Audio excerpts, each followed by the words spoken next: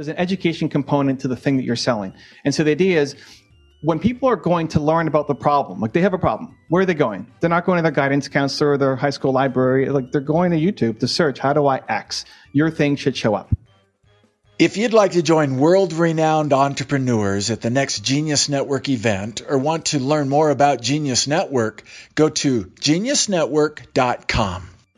For a group like this, you guys don't want to be influencers, right? Like that's not your goal. You're not here as like, how do I get X number of subscribers? Your business model is not being an influencer, right? You've got a business to run. And so for a group like this, it's, hey, what do you have to sell? And how can we help you sell more and also make an impact with the message that you've got? When we start looking at YouTube strategies, the very first question is, what do you want to sell?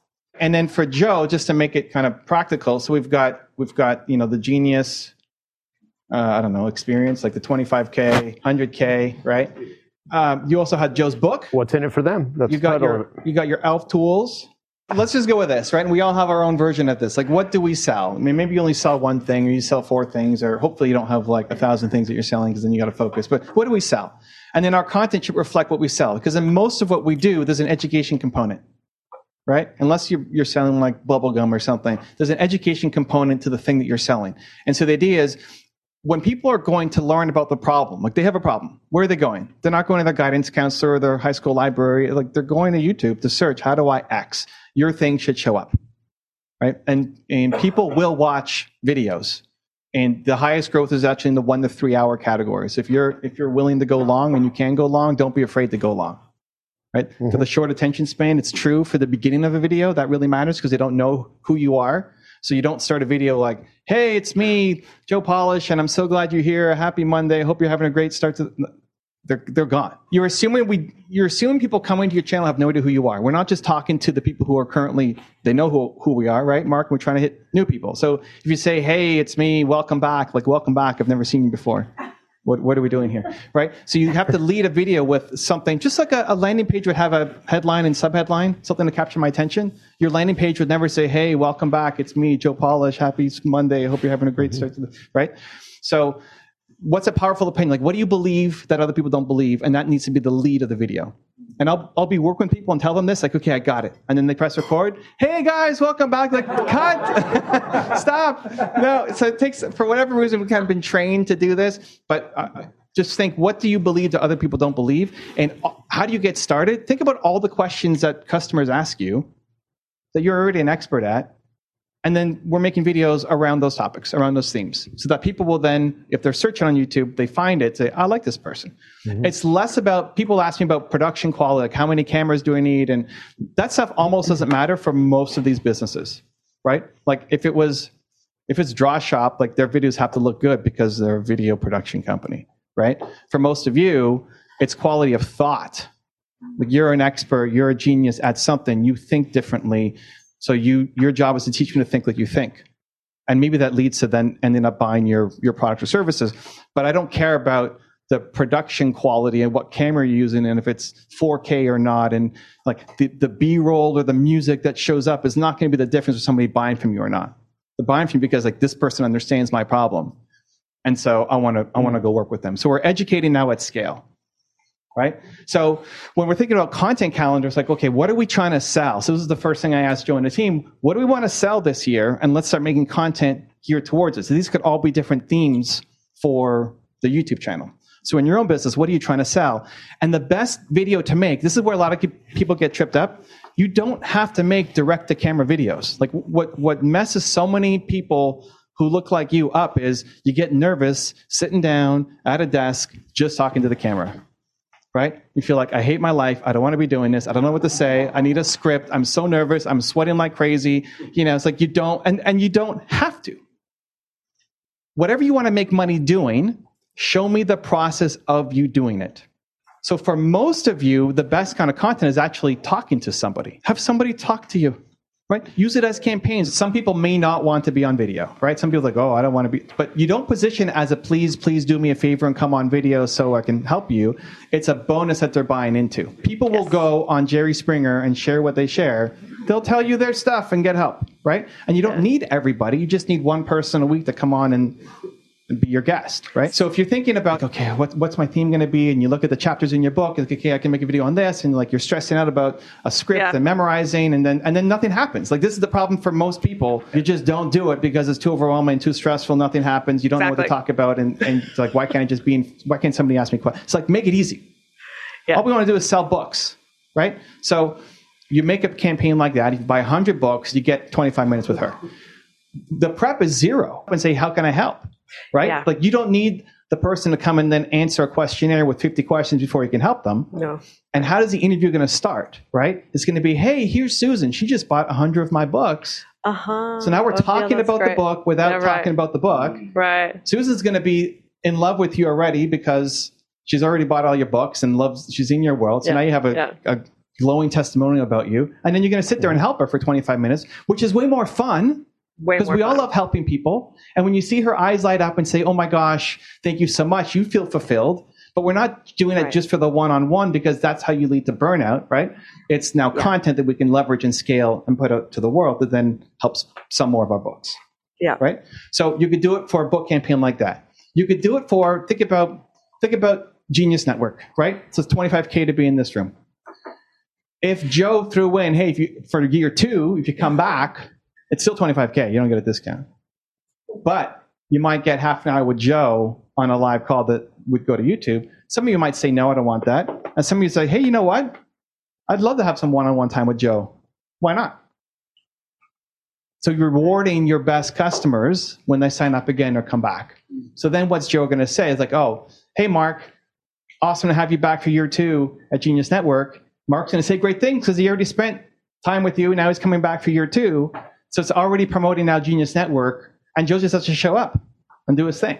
It's a lot easier to make that kind of content than what most of us think of. I need a camera guy, and I need lighting, and I need a script, I need to memorize, and I'm already stressed out, and I'm not going to do anything, right?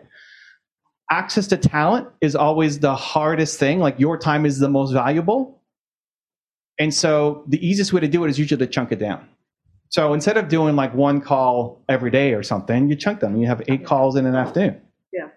And you're already in the zone. Like, once you've helped one person, move to the next. It's like super easy. You've already done your hair. This takes a lot of time to make happen. You've got dressed up, whatever. But just the energy, the mojo of like, I'm ready to go and help and serve, to go from one to the next and next and next and next is super easy. And if you can get 8 interviews done, 8 coaching calls done, 8 sessions done in an afternoon, that could be content for the whole month. And it's a lot more fun. And it shows what you're doing, right? So Joel will be an exception because he's a speaker. Yeah. So I need to see him speaking. If I'm going to hire you anybody wants to be a speaker, coaching calls aren't enough. I need to see you speak, right? It's great that he can help somebody one-on-one, but how good are you at speaking? I need to see the thing. Most people here, I don't think, have ambitions to make that your business, to be a professional speaker, but you are in the education business to your clients before they hire you or buy whatever it is that you're selling.